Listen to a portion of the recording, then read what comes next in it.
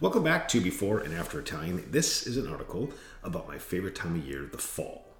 The reason that the fall is so amazing, for me anyway, is growing up, this is the time of the year that we had harvested or purchased, or a combination of both, the tomatoes for the season, and we jarred them. It was wonderful. So the whole family got together, we jarred tomatoes for the season, so we could have fresh, amazing tomatoes for tomato sauce all year long.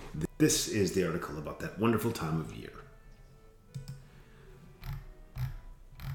L'autunno è la mia stagione preferita. L'autunno è la mia stagione preferita. È la stagione per fare i pomodori in conserva. Tristemente, questa è la prima volta che farò i pomodori in conserva da solo, senza la mia nonna e le mie zie. Spero di ricordarmi come farli. Ho comprato 25 kg di pomodori del mercato. Sono rossi e paffuti. This is plump. Ho comprato anche una scatola di fassetti. Li ho lavati il venerdì sera perché comincia la mattina presto. Li mette sopra un tavolo. Mi sono alzato alle 6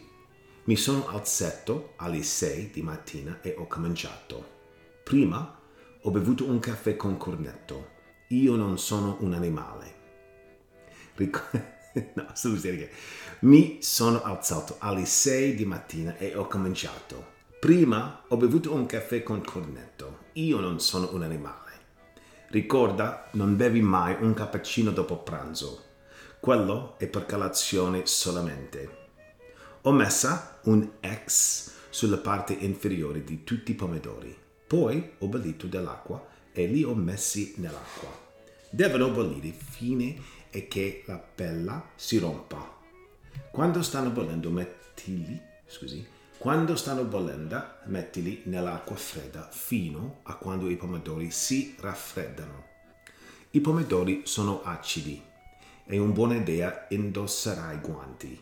Adesso, piano piano, rimuovi le pelle e tagliali in corti. Se hai mai di scena, puoi prendere un altro caffè. Questo è molto importante. Fai attenzione a mettere un mezzo cucchiaino di sale e un mezzo cucchiaino di acido citrico nei vassetti e anche un grappolo di basilico. Adesso è un buon momento per prendere un altro caffè. Ricordo tutti i cibi buoni. Mia nonna cucinava la pasta ai fagioli e faceva i panini per tutti. Era molto lavoro, ma era divertente. Poi ho messo i pomodori nei vassetti. È importante che non ci sia spazio o aria nei vassetti. Questo potrebbe creare i funghi. Prendi il cucchiaio di legno e spingi sotto i pomodori. Forse prendi un altro caffè?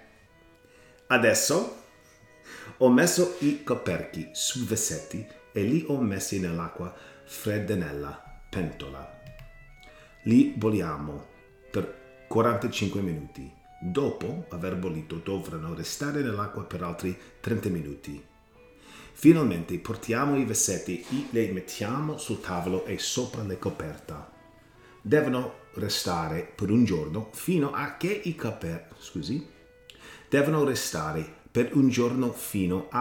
i coperchi fanno pop. Adesso è un bel momento per prendere un caffè. I pomodori sono finiti e basta. Grazie a mia nonna e alle mie zie per tutto. Ricorda, non bere mai un cappuccino dopo pranzo. I hope you liked it. Forgive me having to start and stop, but I just figured I'd rather keep it real, showing that my mistakes, even reading Italian, is a bit challenging sometimes. Forget about speaking it and writing it well. If you'd like, you can check me out at patreon.com/beforeandafteritalian. You can read both the corrected and uncorrected versions of the article. It helps me a lot to go back and read both, or to see if I can identify the mistakes from my uncorrected version to the corrected version that we've gone through with my Italian teacher. So hopefully it's helpful. Grazie e ci vediamo presto.